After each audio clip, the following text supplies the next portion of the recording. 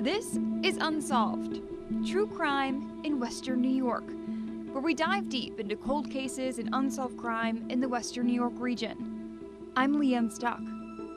On this episode, we're diving into an incredibly bizarre investigation that's underway right now in Chautauqua County, which, for those of you who don't know, is about an hour south of Buffalo. Specifically, we're talking about the town of Portland, which is where two sets of human remains were discovered off a hiking trail. Now, this case has had so many twists and turns, and experts involved with the investigation say it's unlike anything they've seen before. Two sets of human remains discovered 10 yards apart, just feet from a road. Is it a tragic coincidence or something more sinister? Let's dive in.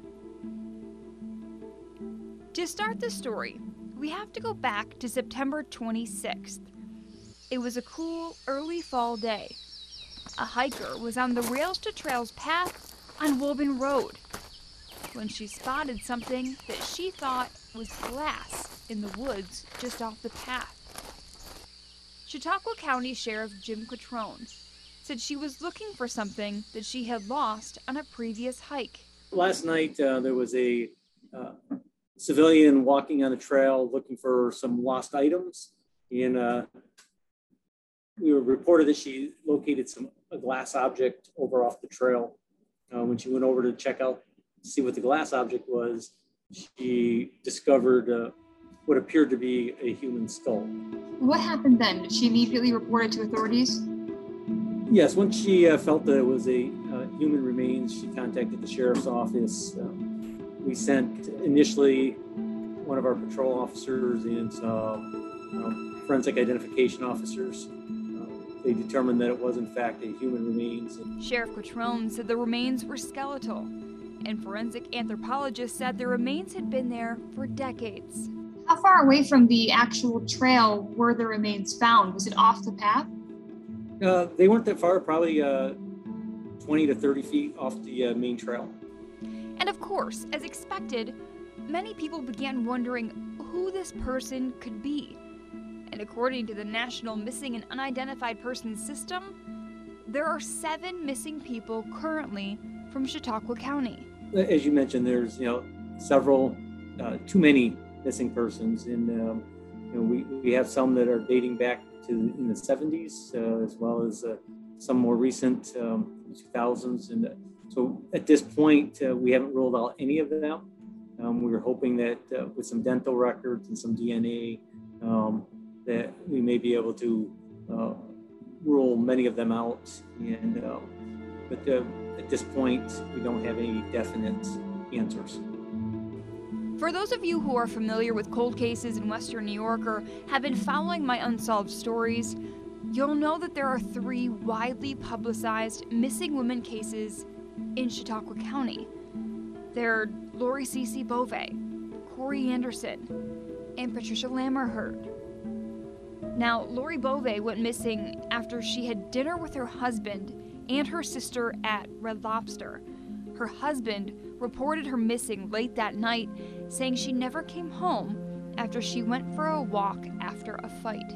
And Corey Anderson went missing, it was October of 2008. She was last seen leaving a car dealership in the city of Jamestown. And when she didn't show up to pick up her son from school, her family got worried and reported her missing. And then there's 28-year-old Patricia Lammerherd, who went missing in April of 1976.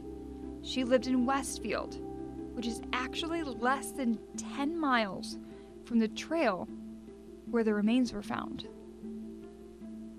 Now, New York State Police contacted these families to obtain DNA or dental records for identification purposes.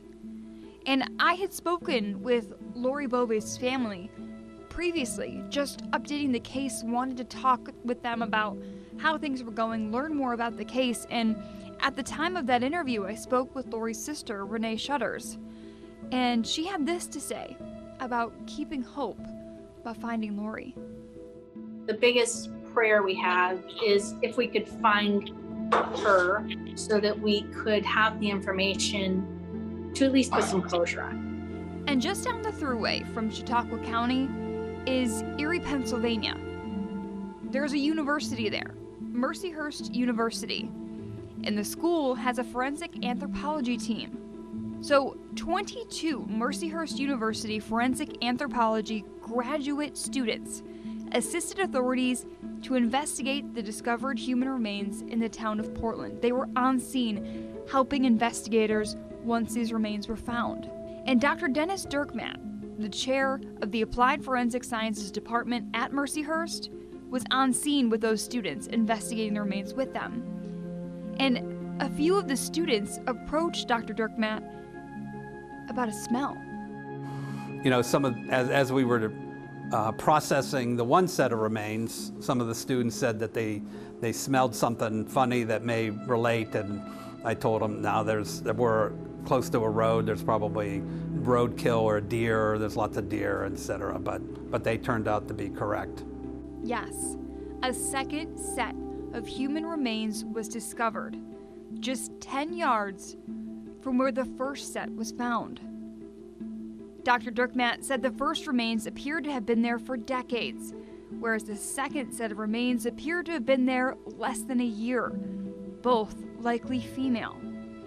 But the conundrum facing authorities was that there were no missing people in Chautauqua County that matched that time frame. Which brings into question who is missing or has been for less than a year. That is a question, and so we're unaware of any in this county, and so we are working with the FBI, the state police, neighboring counties, neighboring states to see if they have any reported missing individuals. As you look at this then, of course you automatically think, is there a connection between the two? Is there any evidence to prove that thus far? Not at this point, other than the close proximity, so we have to take that into consideration, and we're going to continue to look at that. You know, being that it's so close, it's hard to believe that it's a coincidence, but it possibly could be. Now, let's fast forward a week. On October 7th, Sheriff Cutrone held a news conference.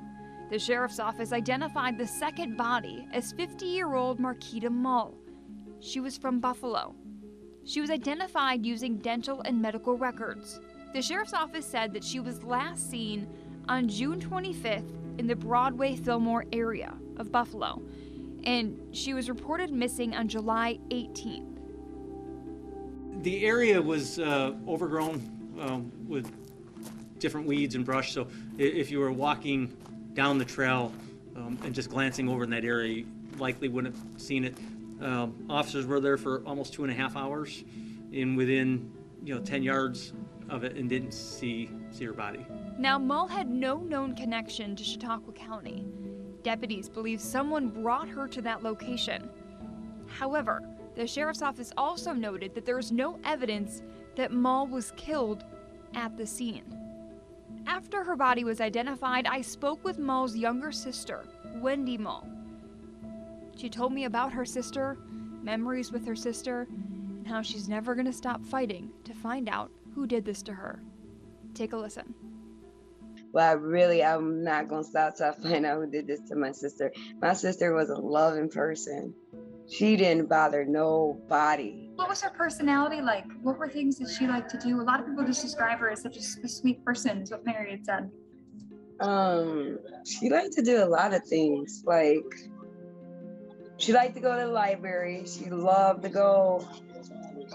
She liked to do community things. I know she was going to a couple of community programs like Starlight, and a couple of other places. She liked to help feed the homeless. I'm actually going down there tomorrow and check out and see what my sister was doing down there. Wendy, tell me about the day that she went missing, when family started to realize something may be wrong. Well, when we found out Marquita went missing, it just didn't sit right with me from the beginning. Like my sister, she gets upset, and then like she'll, take her time out to herself and everything.